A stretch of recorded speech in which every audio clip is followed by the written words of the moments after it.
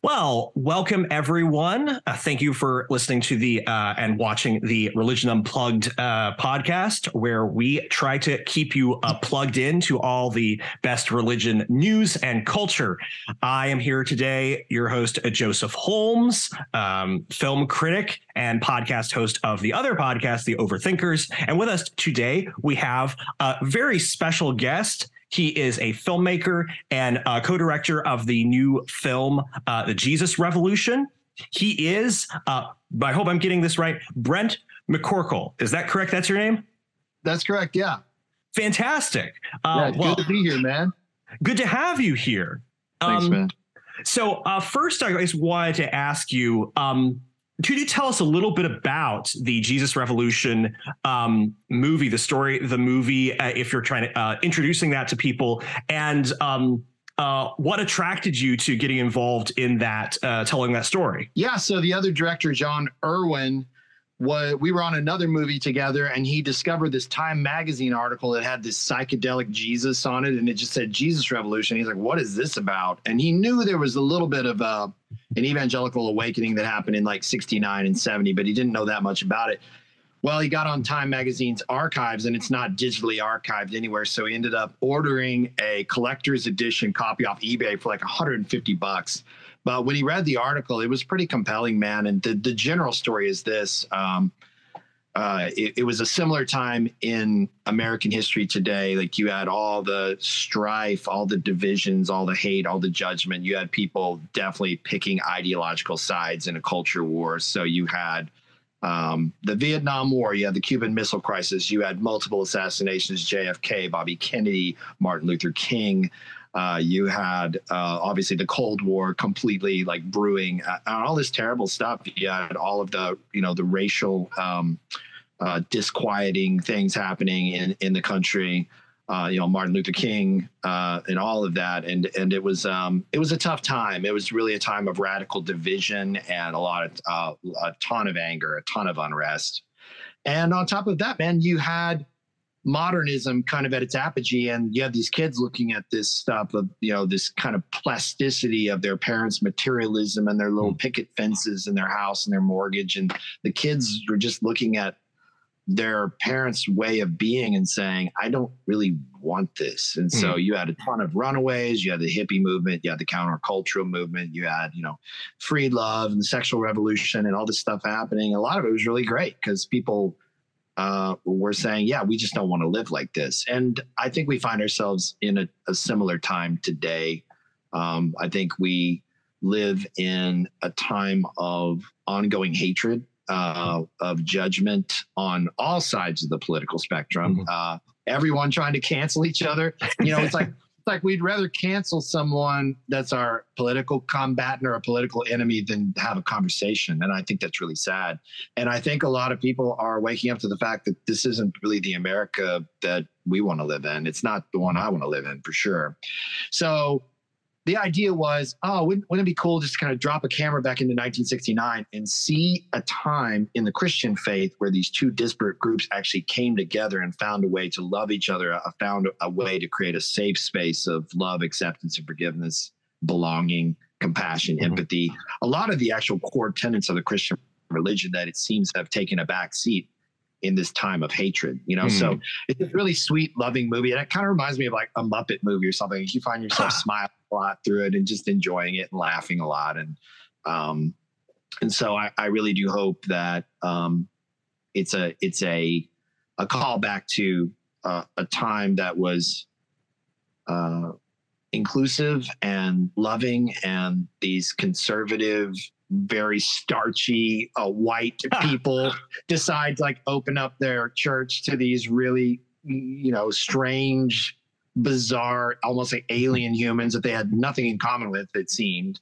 And so under the banner of Christian love, these two groups were able to come together, and it really sparked something really huge. Now in our movie, we're only with them for 2 years. And so, what it became over time, we just kind of see a revolution of it back to, another time where we're in political hatred and discord again. And so it would be so great if the church would see this but also the culture at large, and say, man, we need a reset. We need a reset culturally. And wouldn't it be great to like start that reset based on love and acceptance and belong?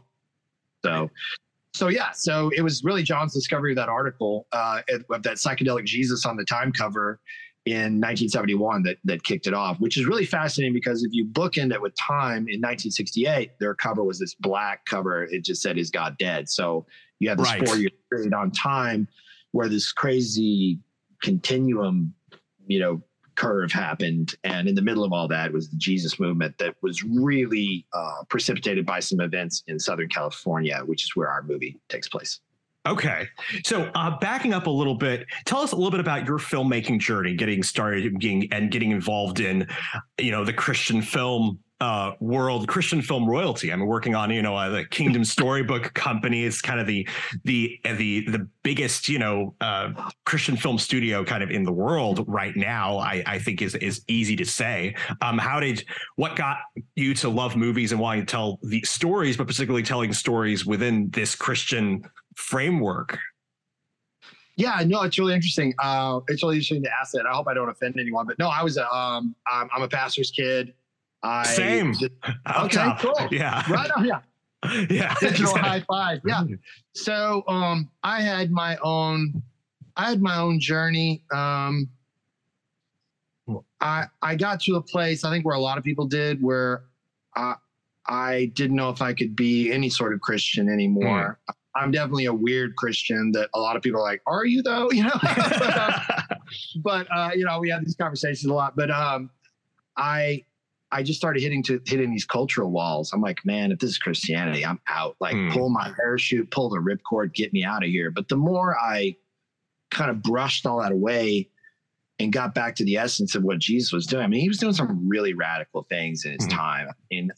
And we lose a lot of that nuance now because it got translated into Greek, and now we're in the West, but we don't really understand Jewish stuff. But man, a lot of the stuff he was doing was social pariah, like even talking to the woman. Well, I mean, like, I think there are things you could be stoned for. Even the parable of the prodigal son, in that culture, that kid would have been stoned. He would have disgraced his father and would stone him to death. But instead, he's like, "Hey, I love you, man. You're dated." So he was like, when it says he was a stumbling block to the Jews, he was just saying a bunch of stuff that people were like, "No, dude, you can't say that." So I love that kind of radical essence of Christ, that he really was trying to bring people back towards love. And he said stuff that you can't live up to. I mean, I think I've only met 4 people in my entire life that have actually learned to love their enemy. So how many real Christians are there anyway? It's kind of my question. But so he threw down the gauntlet in some really cool ways. But yeah, I got to a place where I was like, yeah, I'm in, but I just want to approach my faith like a child, almost like a 5-year-old. I read the Bible when I was 5. I'm not a prodigy. I know. I read it when I was 18. I read the Bible all the way through when I was 18. So I know it, and I was raised with that. I went to church like 5 times a week through most of my, childhood and adolescence. And so I'm no stranger to all of it, but I do feel like in the West with the consumerism and the capitalism and just the way that we think, it's, I think in a lot of ways, it needs to go back to formula. It needs to go back to like the basics. And that's what I've tried to do. Just take back to the 5-year-old version of the thing. And really, and like when I look at the 5-year-old version of it, it's love, compassion, acceptance, forgiveness, belonging. And so those are the tenets of Christianity that I take forward with me. And you can see a lot of it showing up in my parts of the film, that I worked on. But yeah, I was raised in the church. Is really cool. Like I always tell people, if you look at American Idol or America's Got Talent, a ton of those kids came from the church because they got their 10,000 hours in a real safe space where they're nurtured and encouraged, and you could really suck. Yes, it wouldn't matter. You get to show up in church again the next week and do it again. And so I really do appreciate that about the church. So yeah, I was a little artist kid raised in the church and allowed to suck and slowly develop some chops. So I was a musician in the church. I played piano and sang. I did a lot of drama. I was a worship leader for decades. And I think that sort of set me on a path and really unlocked the artistic core that I had in me. But it wasn't until late life. I was married. I was in a drift artist. I switched majors 5 times. I was really lost. But yeah, late in life, like my late 20s, like, man, I think I really want to pursue filmmaking. So I was in Dallas at the time, and there was nobody making feature films. And so I went to SMU because they had a film program. I took a bunch of film classes, and I just launched out, quit my job at the church I was working at the time, and launched out and started working on crew and shooting things when I could. But the funnest part of my journey was I would take a camera that usually I begged, borrowed, or stole because I was poor. But I would take a camera and run out in the woods with my friends, and we would shoot dumb little horror films or sci-fi fantasies. And I would grab my kids because they were free actors. And so all my kids have been in my movies. I have 5 kids, and some of my friends from church, they were actually brilliant actors. So we just formed this little co-op of friends, and I started competing in short film festivals, and some of my films were just crap, but then some of them were good, and I would continue to get better. And I started placing in film festivals and winning some of them, and winning best in show. So fast forward to a friend of mine called me saying, "Hey, Steven Spielberg is looking for the next great filmmaker, and he's doing a TV show like an American Idol, Mark Burnett." And I was like, "What? No, he's not." I didn't believe it. I thought they were wrong. And then a second person called me. I was like, well, I better look into this. So I submitted, I got in, I made it really far. I was like in the top 20 on that show. It was called On the Lot in 2007. But what my journey has been a systematic series of failures, like just following my feet. But when I get back up, it's like I tripped forward and I made it a few more yards down the. That's a good metaphor. Good, nice picture. Yeah. You know what I'm saying? It's like, and if you do that enough, you get a first down and get to try again, you know? Yeah. And so it's definitely been like that in my career. But so I failed. I got kicked off the show. I got iced. But when I got home, I had made a short film for that show that never saw the light of day. And they let me have the rights to it, which was so kind of them. And I took that little short film to Sundance, got a rejection letter. It was like the worst rejection letter of my life because it was like $75. And I was so broke about it. Like, hey, thanks for the $75. No, you can't get in, you know? So that was tough. But then the next thing I entered in, I won finals, and they let me make another short film for the final round where they actually gave me a budget. Wow. And there were some producers sitting in the audience that saw my film that thought I would be a great voice for a movie that they were trying to do. It was a low budget, like $2.5 million. Sure. But they said, hey man, we think you got the chops. You've been doing shorts forever. We'd like to give you a shot. So that was my first shot at a feature film in 2012. And so that kind of put me on the map, and it did really good on Netflix. And from there, I really have done a lot with John and Andy. Now, I wouldn't be honest on the podcast if I didn't say I was really dragged kicking and screaming into faith, into the faith-based film. Yeah. I really have a struggle with it. I think again, a lot of the stuff that's happening in our culture, and it's not right or wrong, I'm just observing it. But like, I think sometimes the Christian knee-jerk reaction to culture is to silo things. And so you get CCM and you get Christian movies, and you have like megachurch pastors that want to create Christian amusement parks where only Christians go, or Christian malls or Christian bookstores or whatever. And so I struggle with all that. And I don't, it's a grapple for me. And I guess I don't throw it out or dismiss it out of hand, but it really was a wrestle for me because I do have core values and themes that spin in my heart of like love and redemption. Yeah. But I think a lot of Christian thought, like again, at the 30,000 foot level or the childlike level, what I'm talking about, a lot of that can be explored in mainstream genre of making. So that's what I was hoping to do. I was hoping to do more of like an M. Night Shyamalan type thing where you're exploring deep themes, but using Hollywood high concept.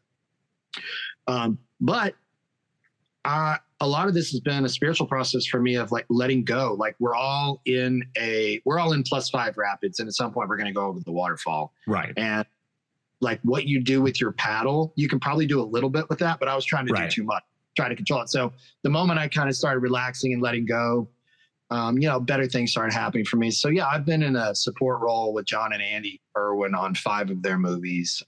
Nice.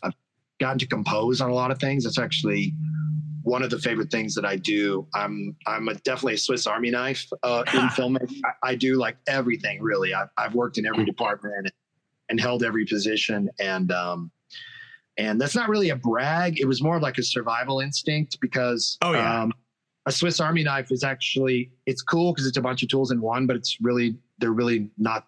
It's not their best knife. It's not the best one. Right.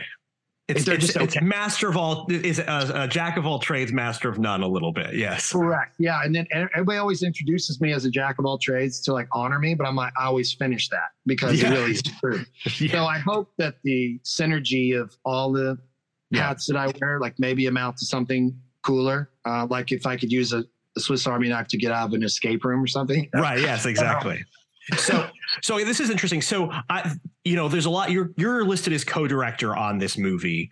Typically, Jon Erwin does, his co-directing with his brother. This one, you are co-directing with him. And there's a lot of famous co-directing duos. I mean, there's the Wachowskis, there's the Russo brothers, and everybody has their own kind of process of collaboration. So I was wondering, it's like, what does that collaboration process look like for you? Are there things that you guys kind of, your lanes of things that you're kind of specialize in, or do you kind of tag team things? What does that look like, and how for you guys, or at least on your side? Yeah, we did both. I appreciate the question. We did both. Jon comes from the director of photography world. He's very technical, but I actually find him very good with actors, especially if we get stuck in a scene. He'll come up with some really good things. I love it all. The hardest part for me in this movie was taking a backseat on the shots, because I'm all about my shot and shot flow and like how I want the emotion to work as we move through these shots. And so it's Jon Erwin, who's a DP. And we actually had a very talented DP. So I was definitely a third wheel. I got maybe 5 shots in this movie, and they're really great. I'd go through and go, guys, that's the shot. And they'd be like, oh man, you're right. But that was few and far between. It was Jon and Akis, who was an incredible director of photography. So it was those guys. Gotcha. Like working on the shots. And I worked with the actors more. I prepped the film. I was in charge of hiring the keys. We found an amazing production designer out of Atlanta. She just is like one of the most talented human beings I've ever worked with, Amy Holmberg. And I really found that the photography and Amy's work really complemented each other. We got great mise en scène, like some of the best mise en scène I've ever had in my stuff. And so we did have some division of labor there. So he focused more on the shots, and I would watch monitor a lot. Sure. Because he's out with the camera. And so it was great, because sometimes I even wall off from set. So I would go out and adjust the actors. I'd go back and watch monitor and just actually watch what the movie was. And it was amazing. Every shot that would lay down, I'd be like, wow, okay, I think we have something special here. So I'll say this. Oh, sorry. Go ahead. No, go ahead. I'll say this as a viewer, the 2 things that really loved in this movie I thought were excellent. One is, the shots, which I thought were, I think that, which were very spiritual, I actually found, because there was this sense of transcendence with a lot of them, but it was also very personal and intimate. And so I thought that, like, a lot of that, you guys, and you were trying, that's sort of what you're trying to say. You're talking about trying to describe God that way. And so I thought you actually got that across visually. So good on you about that. I'll also say, to your point of the actors, you have an amazing cast here that you actually were able to really get a lot of really great performances out of. So like a lot of people know, I mean, you have it maybe like one of the coolest kind of ensemble casts of a Christian film that I've seen. You've got obviously Kelsey Grammer, from the Frasier show and other things. And of course you have the new golden child of the actor of the Christian film world, which is Jonathan Roumie, playing a similar but very different role. For people who don't know, Kelsey Grammer plays Chuck Smith, who's as you described, the more uptight conservative pastor of a church, and then you have Jonathan Roumie, who plays Lonnie Frisbee, who's the hippie preacher who comes in there, and their friendship, aside from Greg Laurie, the young protagonist, their kind of friendship is the heart of the movie. So I guess I'll ask you sort of like, what were you involved in the process of like casting those actors, and what was it like to work with them? Yeah, that was another great division of labor. So Kevin Downs, our main producer, he's really plugged in on the casting level. And man, you really have to, you got to go out to these managers and really make the case for things. And so you have two ways that you get your cast. One is you're like, I want this person. Let's talk to their people, find out how much money they're going to try to charge us, see if we can even do it, see if they're interested, send them the scripts. So we had maybe 4 or 5 of our top tier like that. Just, these are the guys, can we get them? And without fail, we got the people that we wanted. So those would have been Kelsey Grammer, Jonathan Roumie, Devon Franklin, Kimberly Paisley, and one other that I'm leaving out right now. I'll think of them in a second. But then the rest is me and casting directors. So John and Kevin handled the offers only. Yeah. Then I got with some amazing casting directors. I had some incredible directors, casting directors in LA. And then I was a fussy baby, and I was like, all right, listen, here's what happens on these medium tier films. We get great casts out of LA, and then nobody thinks about the rest of the cast. I was like, I want a killer casting director that we get the rest. So I had Mark Fincannon out of Atlanta, and he's like world renowned casting director. And he agreed to just help me fill in. And man, it was like an incredible casting process. And everybody we picked, I kept waiting for the shoe to drop. It's just everybody be like, yeah, I'll do it. Or that's them. Yeah, they're available. You know, like we just got everyone with hardly any hiccups. If there were hiccups, I don't recall them right now. And they were very minimal. It didn't affect casting hardly at all. So yeah, John and Kevin were kind of in charge of getting the high level, you know, the offer only is what we call. Right. Yeah. And then they tasked me with casting the rest of the movie. So I got to cast, I don't know, 90% of this movie with casting. Oh, wow. It's a great cast. So good. So, yeah, at every level. It's a great job. Oh, Joel Courtney. That's who I missed. Yeah. Yes. Great. He was attached from the beginning. And yeah, his stuff was really good. And he's just a wonderful human being. They all are, dude. I loved this cast. So what was it like working with these people? I would encourage everybody to look Kelsey up. He's had a really hard life. He's had a lot of terrible things happen to him and his family. And man, that guy just exuded peace. And I would try to get around him and spend more time with him. I've called him, asked him for spiritual advice, because I can tell he's further up the mountain than me. He carries more peace than me on a daily basis. And he's actually had a lot worse things happen to him in his life. I'm looking up to him in a major way, but man, he was a force, man. Like all that gravitas, you know, and he's real tall. And so he just has this, when he walks on set, everybody's like, whoa, you know, he's just got a presence. But on top of that, man, he's just super, super humble. And John always brags on him. But like anytime we would adjust or need to change anything, he would be like, yeah, boss. You know, he's just very, very humble, just unassuming. And Jonathan Roumie, man, he was very committed to the role, very committed to Lonnie, and like really cared about how we portrayed Lonnie and all that. And so it was a cool thing happening. And Joel worked his tail off. Anna Grace Barlow, who played Kathy, was an incredible actress. Ali Ioannidis as the pastor's kid, which they let me do some rewriting on that, because I was like, hey, I've lived this. I am her.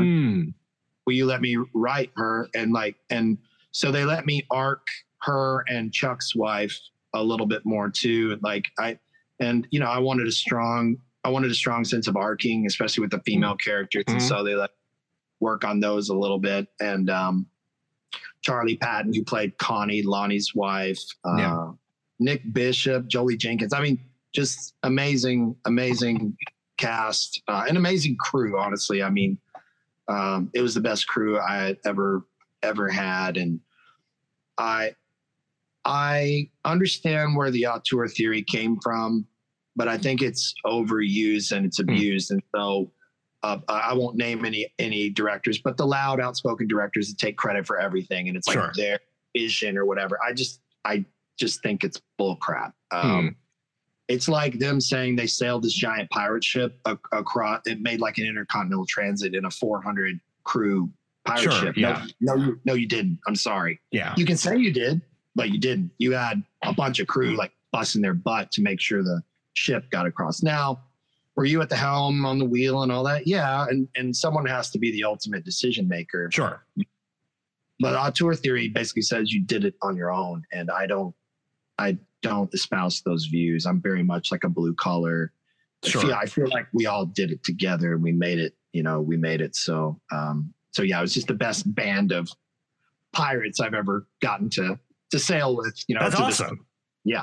Yeah. No, film is one of those, it's one of the most irreducibly collaborative art forms that exists. It's Yep.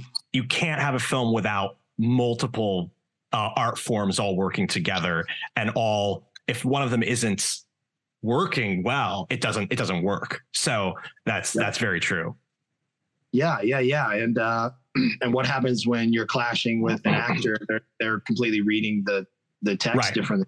Then you have to strike a compromise because it's so cool, man. One of my friends is an executive producer for Sam Raimi. And he goes, one thing Sam has taught me, he's like, the director must be skilled first and foremost in the art of compromise. And I love that saying. I've taken that with me everywhere because you don't have to get your way. As a matter of fact, you shouldn't get your way because you're all in it together and compromises need to be made. And oftentimes when you capitulate and you compromise, like someone else's idea is better anyway. Because I think a director's biggest mandate on set is to kind of cipher and funnel through all the ideas and pick the one they feel is best. And it may not be yours. Yeah. So makes a lot of sense. Now, one of the things, I think you talked sort of about the traction of the story, partly being its parallels to today and had a divided time now, a divided time. Then we have a young generation that's disillusioned with the religion and the establishment and leaving the faith because of it. And this idea that, some of the things that they did then, we can do now and perhaps have the kind of, success that they had then now in terms of, in terms of bringing a kind of revival back. And I've seen that in the, marketing and interviews and such. And I went to a pre-screening with other Christian influencers, and that was sort of what people were taking away from it. My problem with that narrative is that, there are a couple of things. One is that there was no revival that happened based on it worthy of the word. If you look at the rates of religious attendance or people who are Christians identifying as Christians, it went down in the 1960s. It may have sort of gone down slower in the 70s, but then, it just kept going down. There is, no, even if you say, well, it wasn't the fault of this, movement that it kept going down, it certainly didn't do anything to visibly reverse the trend. And so it's the idea that recreating what they did then is the answer is a bit dodgy. Also because, you have the question of, even if that what did work back then, what it would look like to recreate it now it's not obvious that doing the same thing now would work because, again, it's not like people, it's not like we have a lack of places where you can, do creative, Christian rock concert kind of services or let people in without shoes is quite the issue. When people are saying we need to be more welcoming and accepting to various different groups, typically what they're talking about is in terms of gender identity or sexuality, or the problem or women, with elevating women to positions, places like that, which is all well and good. The problem is those denominations that are doing that are the ones that are shrinking numbers faster. So it doesn't seem like that's the key thing that's holding people back. Now you could be saying racially, which would be interesting. Like, people have made that argument that being more welcoming to, more racial groups is important, which I think it is. But that doesn't, isn't a part of the movie that the storytelling. It's, the movie is whiter than snow, aside from the reporter. So I guess, it's difficult for me to see this as an inspirational model for today, as the movie is sort of trying to pitch it for those reasons. What would, I guess, your response be to that? What am I missing sort of about the message that you're getting, or what I see as the problems with it? How would you push back on that to a skeptical kind of viewer like myself? Yeah, I guess I'd ask you one more question before I answer. What do you think a revival would look like today? I don't know. I mean, that's something that I'm searching and seeking for. I certainly think that one aspect of what a revival would look like would be numbers going back up rather than down. Numbers going up in terms of committed Christians who are buying into Christianity, regularly attending church, regularly both claiming and acting out the beliefs of it. And we don't see that right now. We see, the numbers going down of people professing and practicing the faith. But we didn't see back then with the Jesus Revolution a turning back of people professing and practicing the faith. So that's what it would look like to me. I don't know how we get there, but it seems like the answer that this is giving, I'm not seeing the evidence that it worked then or would work now. Gotcha. No, those are all great points, man, and heard and noted, duly noted. I actually agree with a lot of what you're saying. I'm a mystic. So like, for me, I just want the world to feel a different way than it does. And so I think there's a couple things that are happening, and obviously it's the secularization, and like the more that we understand about the science, and like even figuring out that the entire universe doesn't revolve around the earth. It blew people's minds. People started killing each other. They throw people in prison. They killed science, saying, no, I don't think the earth is the center of, So as we learn more about science and our universe, and the scientific world is opening up more portals and mysteries, I think it is kind of cleaning people's clocks, like on a faith level. That doesn't fully discourage me from it. But like, I guess the big thing I want to get out of it, and what I kind of have a different take than what a lot of people say around the film, but like I feel like the biggest thing this movie can do is call the church back to love. And we're in a time right now where we need a love revival. And I don't think that means I need people to go to an evangelical church or anything like that. I just feel like that God is love. And I know that's kind of a lofty kind of artisty thing to say, but if the shoe fits. Right. But, it's just really cool to hear some of the stories. Me and John and Andy, one thing we're completely aligned on is we just hire the best artists and the best people for the position. So I don't care if you're painted orange or you walk on your hands. I don't care. Like whatever, just come work on this movie. You don't have to be in some sort of evangelical club to come work on this movie. Thank God. It makes the movie better. Yeah. Well, right. Because it's the best people in every seat on the bus, and it shows up in the work. But I will say people were in tears, and not just the Christian people, like, man, this is beautiful. Like we showed them clips and stuff like, wow, this feels really beautiful. This might be the most important thing I've ever worked on. So I think I do believe in the arising force of love in the universe, and it doesn't fit inside any Darwinian metrics for me. Like there's really not a utility for it. There might be like a social utility, like protecting your DNA, or like sure. Protecting your child. Don't let your kid go over a cliff because you're actually killing yourself because that's your DNA. So there's like a selfish Darwinian thing, but it doesn't explain why we grieve so hard when people die or something like that. So Wow, you're pulling an Interstellar on me.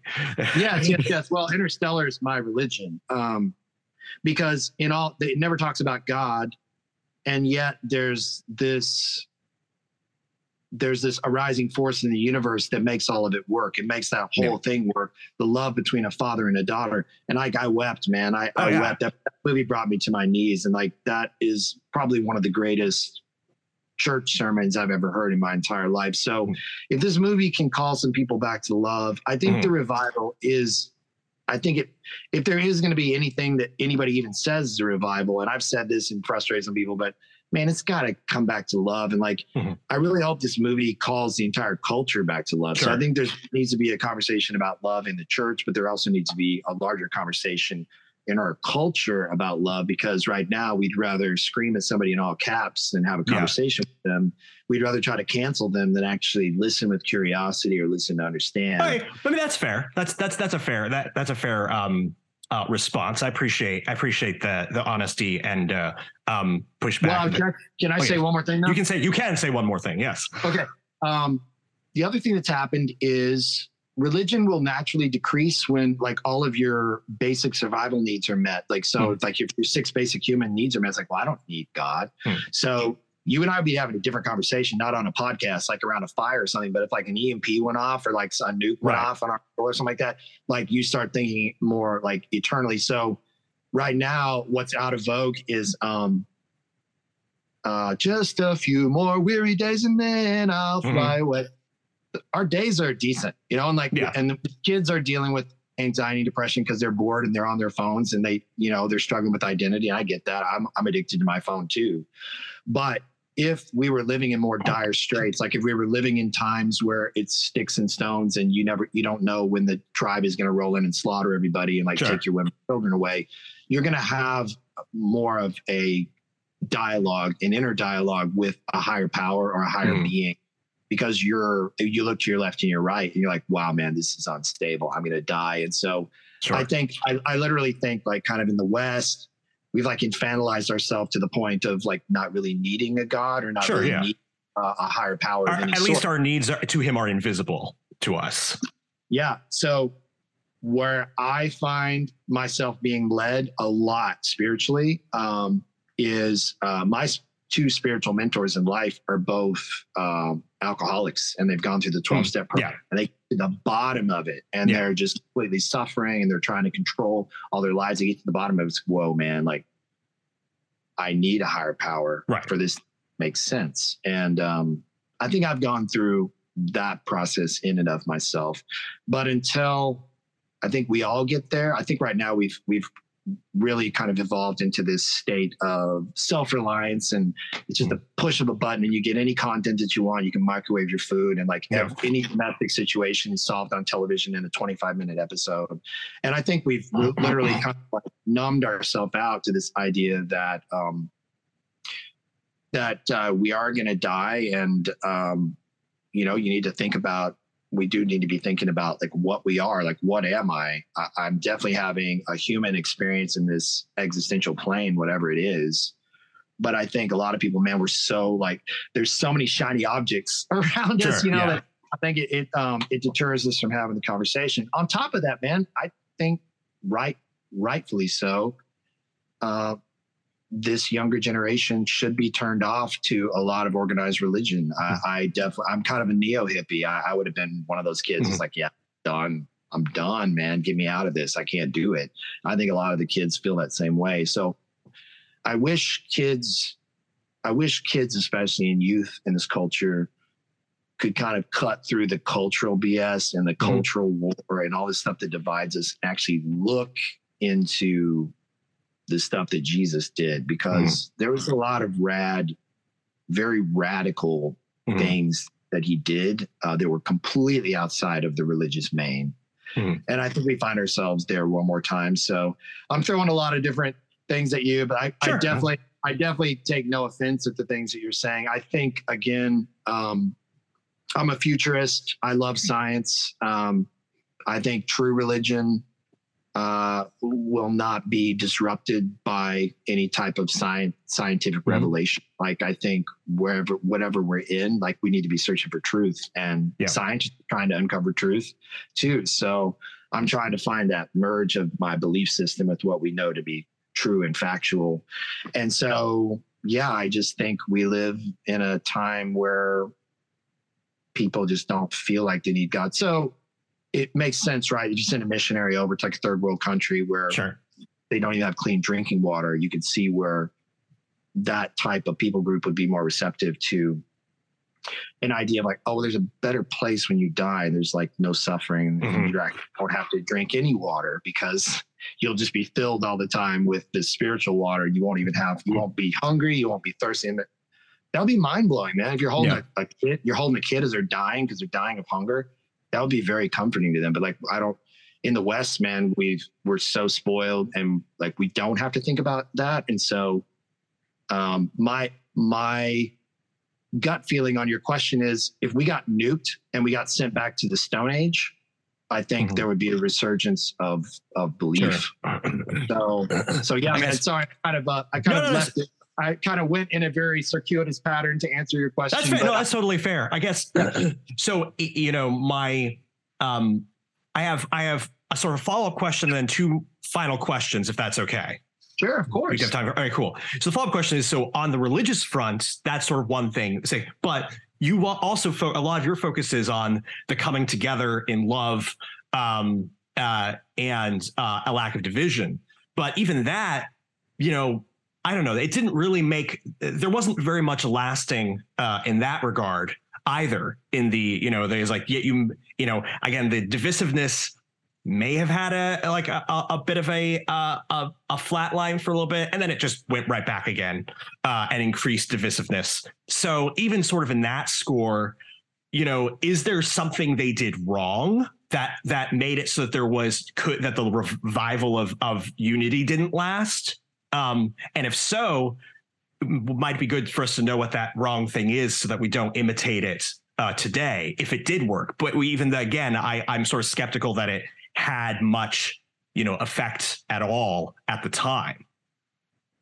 Yeah, no, that's a great point too. So you experience this pressure wave and it kind of rises up and then it ebbs back out, and you know, it's a wave, right? And so what is a way to create a wave of sustainability as opposed to just a little blip on the timeline?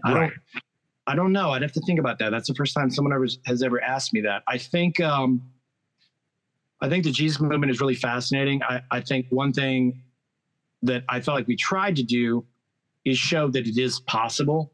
But I don't disagree with you that it was a waning effect. And you know, you don't really see any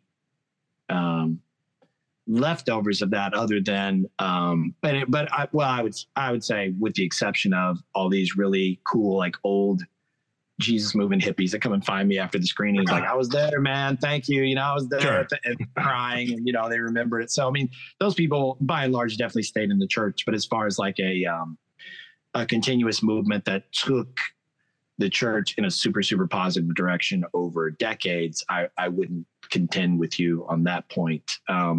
But I do think it showed what is possible with unity.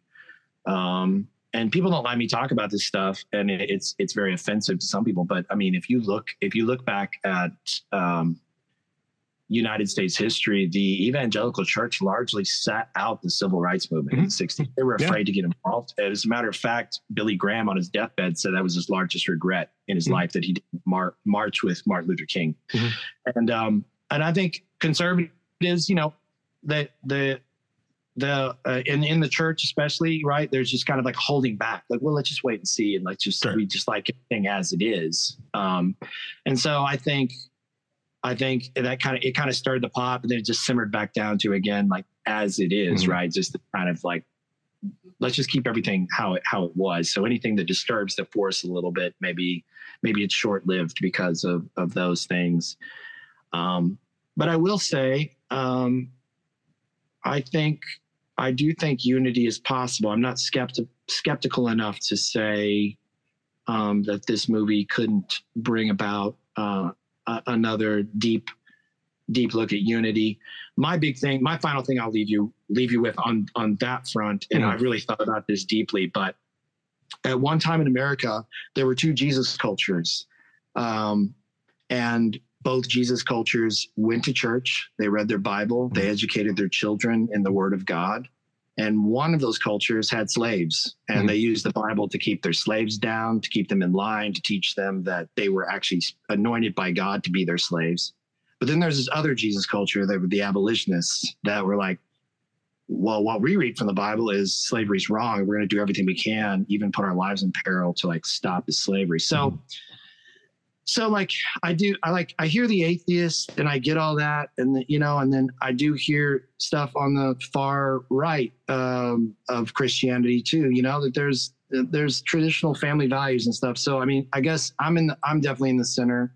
I don't drink the Kool-Aid on either side of the spectrum, but I would tell everyone it's important to decide what kind of culture you're going to build around Jesus, because you can build whatever freaking culture around him you want. And there's been some great culture, I think, built around him, and some terrible culture. And like you said, those cultures seem to move in ebbs and flows, and there are hegemonic shifts in our culture and paradigm shifts that occur.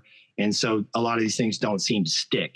But I will say, when you look at the Christian slaveholders, which, let's be honest, they were, but then you have the abolitionists. So I guess for me, even with this movie, what kind of culture are we going to try to build around Jesus going forward, and who he was, and like asking ourselves who Jesus really was? And like, because I guess to the slave owners, they thought Jesus wanted them to have slaves, but to the abolitionists, they were like, no way, man, Jesus would never condone this. We got to do everything we can to stop this, even if we get killed doing it, So yeah, man, I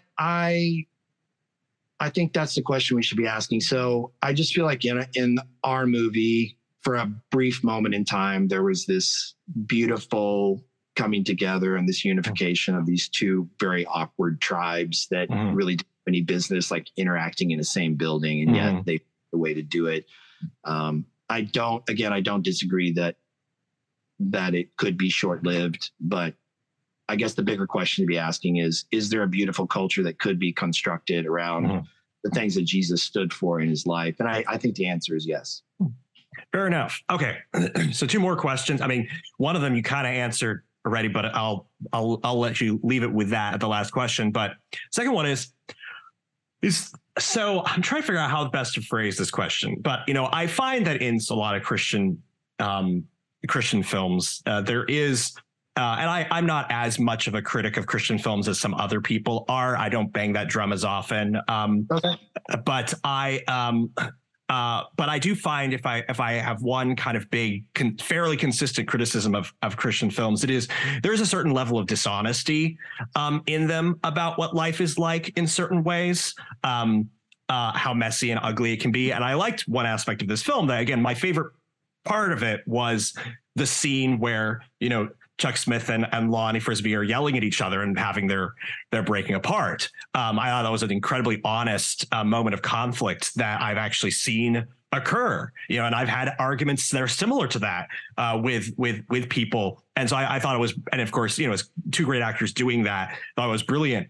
So the fact that it's more willing to do that other places, but I mean, as an example, one of the big, of course, obvious omissions is that, Lonnie Frisbee died of AIDS. You say at the end that he died, and you sort of suspiciously early, but he died of AIDS, and he died of AIDS because he was continuing off and on to be a practicing gay man while after he was, a Christian, and which brings up different questions. You can have different points of view on that. One is that, well, there's nothing really wrong with being, gay, and which, fair enough. He didn't espouse that, when he was alive. But the other is, well, does that mean that he, was not really saved? If he still continued to struggle with that. And the other is, well, and so maybe there's something wrong with the movement if it didn't save him in that way. Or maybe, you can continue to struggle with things that are still sin, during your life, and it doesn't all completely get fixed. And that is a sort of a thing that happens in Christian films, is they tend to do the, okay, you've been saved, you've been converted, and you're fixed. And even in this movie, I do see like the moments that are conflict tend to be overcome fairly quickly, and spends a lot more time on the high than it does on the individual moments of conflict, which is why like keeps being a new conflict that comes up. And there is that kind of aspect of you know, I don't kind of like the putting everything under prosperity gospel preaching, because I think that kind of flattens everything. But there's a sense in which you get saved and you're not going to really fall afterwards. Maybe you'll have some pride issues like Lonnie does, but it's never going to be something that's truly discrediting of the gospel. And I guess my one of my literal questions is, was there a reason to, you know, leave out Lonnie's you know, homosexuality and struggles with that in the movie? Was there a discussion about that, and why was that decision made? And do you feel like that falls into the dishonesty trap of lying by omission for all of those reasons? And in general, do you feel like there is pressure to kind of make things rosier than they are in when you've worked on projects like this, or Christian film, not from the audience primarily, I'm sort of talking about? I don't know how much you feel like you can say on that, or if you want to push back on sort of my characterization of it, but what would you say about that? Oh yeah, no, there was a ton of conversation about this. Mainly I on my side of it, I'm definitely more of the centrist of the group for sure. Sure, yeah. So, I mean, I guess I do have to be careful how I answer all this, because I hope this doesn't sound like bragging or condescending, but you can brag. It's fine. I just have more of a generous faith. I mean, like I think God's lover. If there is a God, and this God is a pure being of love, which, you know, is what the Bible says, that love is bigger than anything we can comprehend. So a lot of this stuff kind of falls by the wayside, and it becomes moot to me as a personal, you know, as a soul having a whatever this human experience is. Now to get to your answers, we wanted as many people as possible to find this movie, and we didn't want people to trip over it. So like where we landed was, okay, we're looking at these 2 years of his life, and during these 2 years of his life, he's newly married, but he's already fallen into like a really turbulent relationship with his wife. And, you know, quite frankly, within, you know, as the movie closes, you know, he and his wife are divorced within a year of the movie. So we did omit some things. Like, we could have put Lonnie and Connie got a divorce in 9 months after they went to Florida. Sure. And like there was a lot of stuff we left out, but what we ended up trying to do was focus on more of the positivity that happened in the 2 years of his life. Everything that you threw out that he struggled with is true. He disavowed the homosexual lifestyle. I have to leave that with him. I don't know him. I never got a chance to speak with him. And so I think what we tried, actually, it's counterpoint to your criticism. What we tried to do was be honest within that 2 year time period and leave the rest out to the people to find on Wikipedia. And there's some crazy arguments going on. I personally believe that, you know, to your point, I think one of the most dishonest things that Christian filmmakers do is, like you were saying, that, you know, you have some sort of evangelical experience, and then your life is like pixie dust and roses and unicorn, and you're never really going to struggle again, or if you do, you're not saved or whatever. That's not my persuasion. Those are not my beliefs. And as a matter of fact, it's not biblical, because if you do espouse views, of belief in the Bible, well, then your heroes of faith that you look up to and preach about all the time, actually read their entire stories, because they are nuts. They're nuts. Very messed up people. And so I actually really appreciate about John Irwin. Like John Irwin's main theme was that God uses broken and flawed people to do great things in the world and bring about loving events in the world. And so yeah, man, we tried to be honest to Lonnie's life and how he was living in those 2 years. But everything you said about him is right. But the truth of the matter is we don't really know, only in his own words. And he wrote some biographies, but like he never said in his own words that homosexuality was okay. And that kind of thing. And so it's a wrestle, it's a struggle, because he was complicated in his relationship with same-sex attraction and stuff like that. He had a really complicated way that he talked about it and that he operated. And it wasn't just same-sex attraction with him.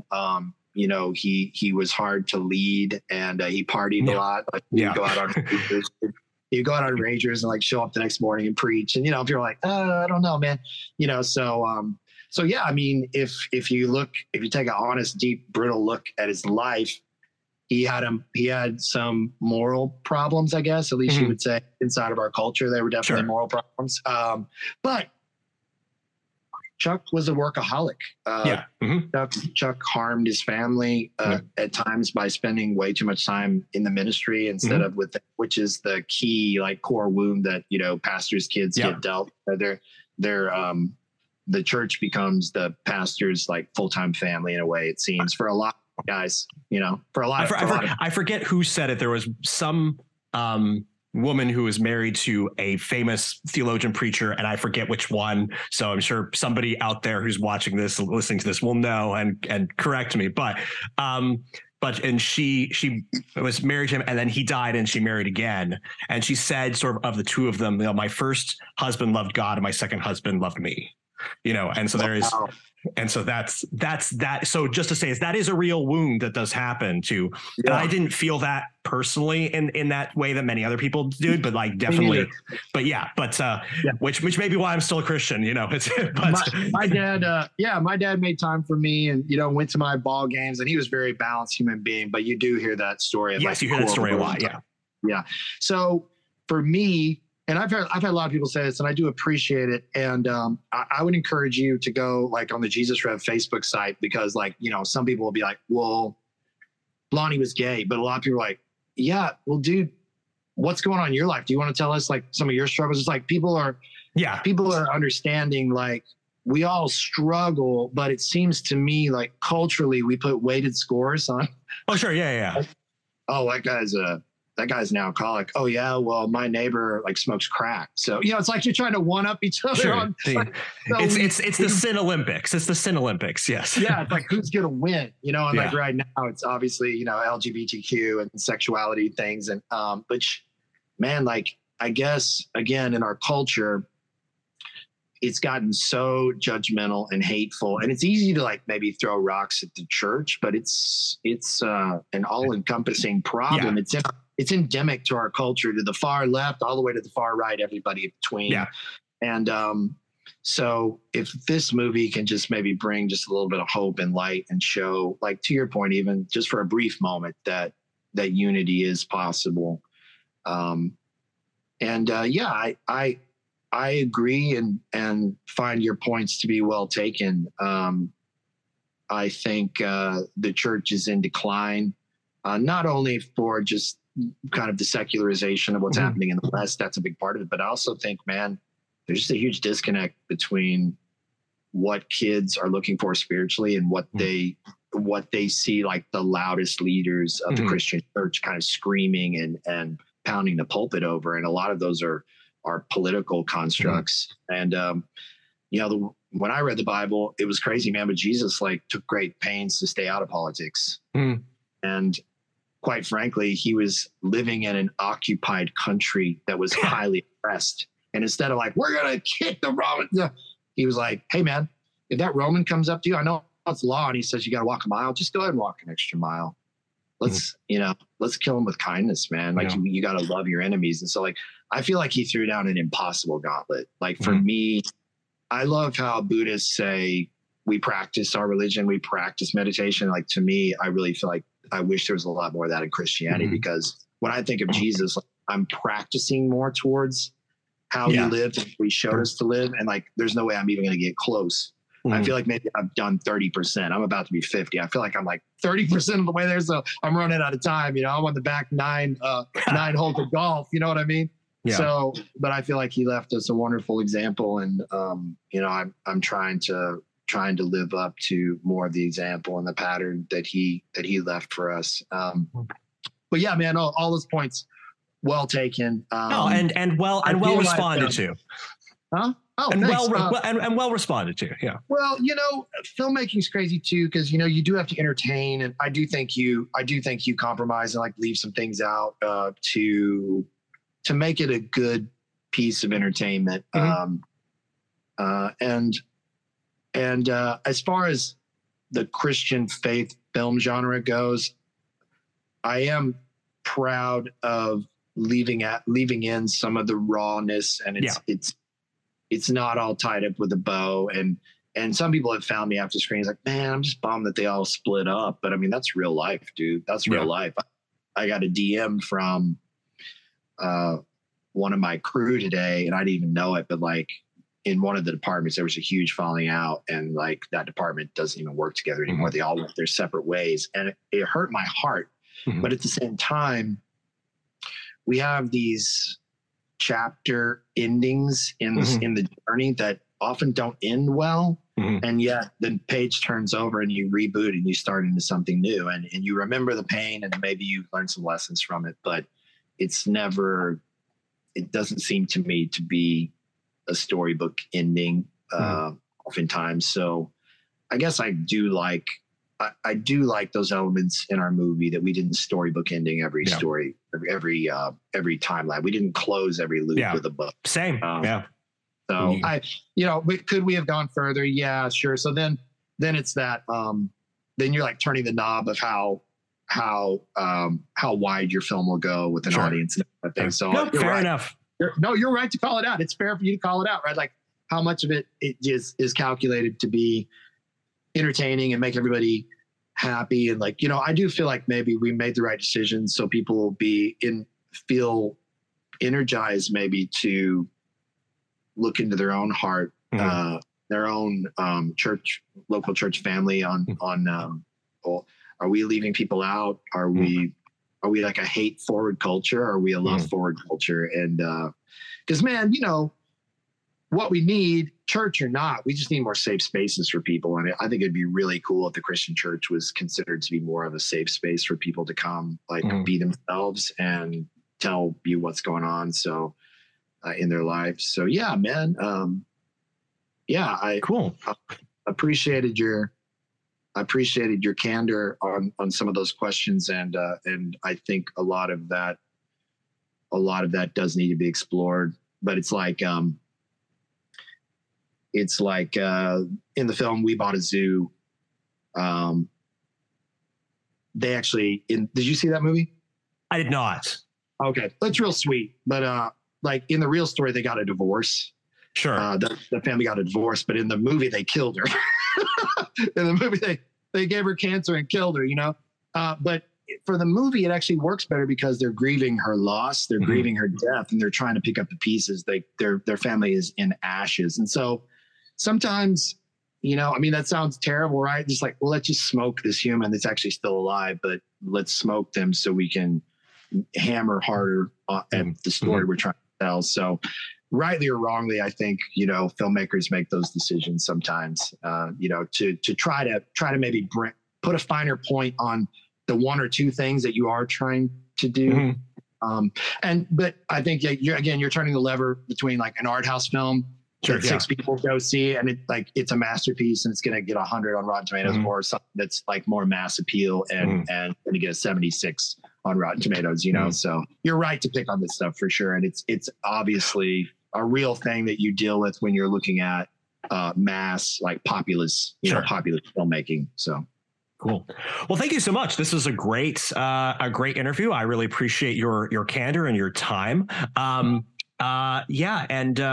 Where I guess like people can go see. I encourage people to go see your work on IMDb, all the things that you've done, and see And if people are interested in this movie, they can also see Jesus Revolution in theaters February 24th. Anywhere else that you'd like to send people?